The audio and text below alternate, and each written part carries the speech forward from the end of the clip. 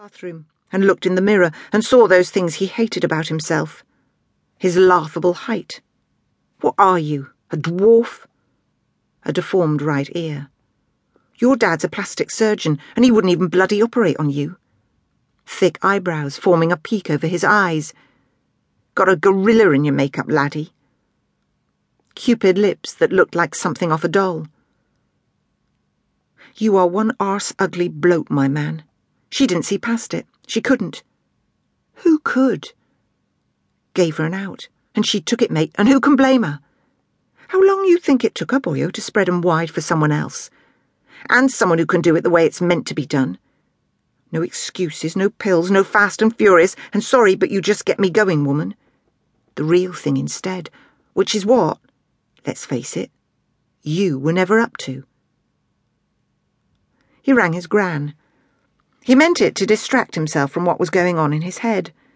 But when he told her he was returning to Dorset, she said, "Don't be a fool, Guillermo," in her harsh smoker's Colombian voice. "This plan of yours, you make a mistake. You talk to Carlos about this, see? He'd tell you the same."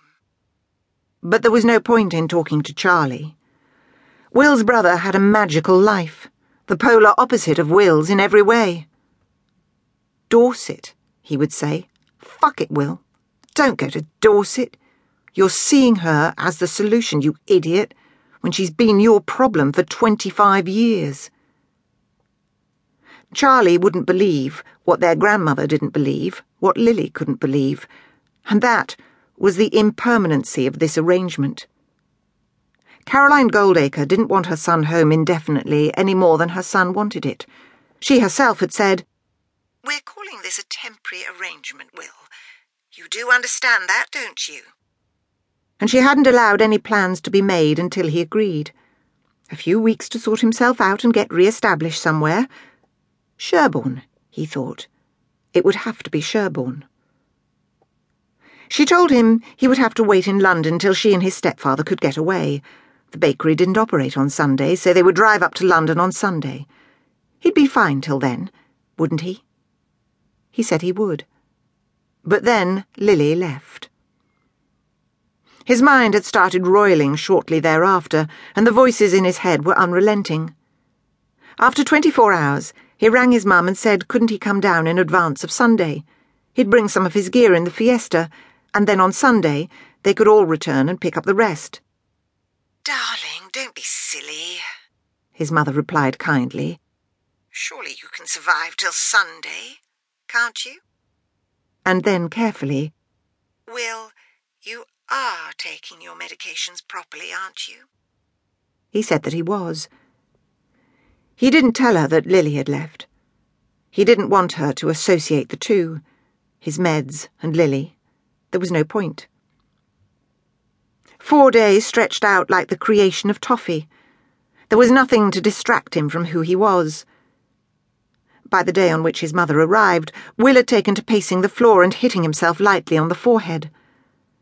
When the hour of her appearance began its slow approach, he started waiting at the window like an abandoned dog. Thus he saw the bakery van cruising into the street. He saw his mother get out, as usual, to direct his stepfather into a parking spot. She waved her arms and strode to the driver's window to have a word. More arm-waving ensued until poor old Alistair had managed to dock the vehicle without crashing it into another. Will felt the bad rising within him as he watched. He tried to quell it, but his eyes began their double blinking, and deep within him, from a place he could not manage to harness, the words bubbled up. "Cock-sucking stormtroop, here it is." He locked his hand over his mouth as his eyelids danced. Fucker, bastard, rain ice." He backed off from the window and tried to strangle them off, but still they came forth like foul effluent emerging from a broken sewage pipe. Horse-slag, horse-on, slough-off, pantering. The doorbell rang. He stumbled to the buzzer and released the lock that would allow them to ring for the lift. He slapped himself hard and could feel no pain. "Fuck all merry men, Robin Hood, heap!" He swung the door open but retreated across the room. He raised his wrist to his teeth and he bit down hard. He heard their voices coming his way, his mother's soft and Alistair's gruff. He heard her say, "It'll work out well."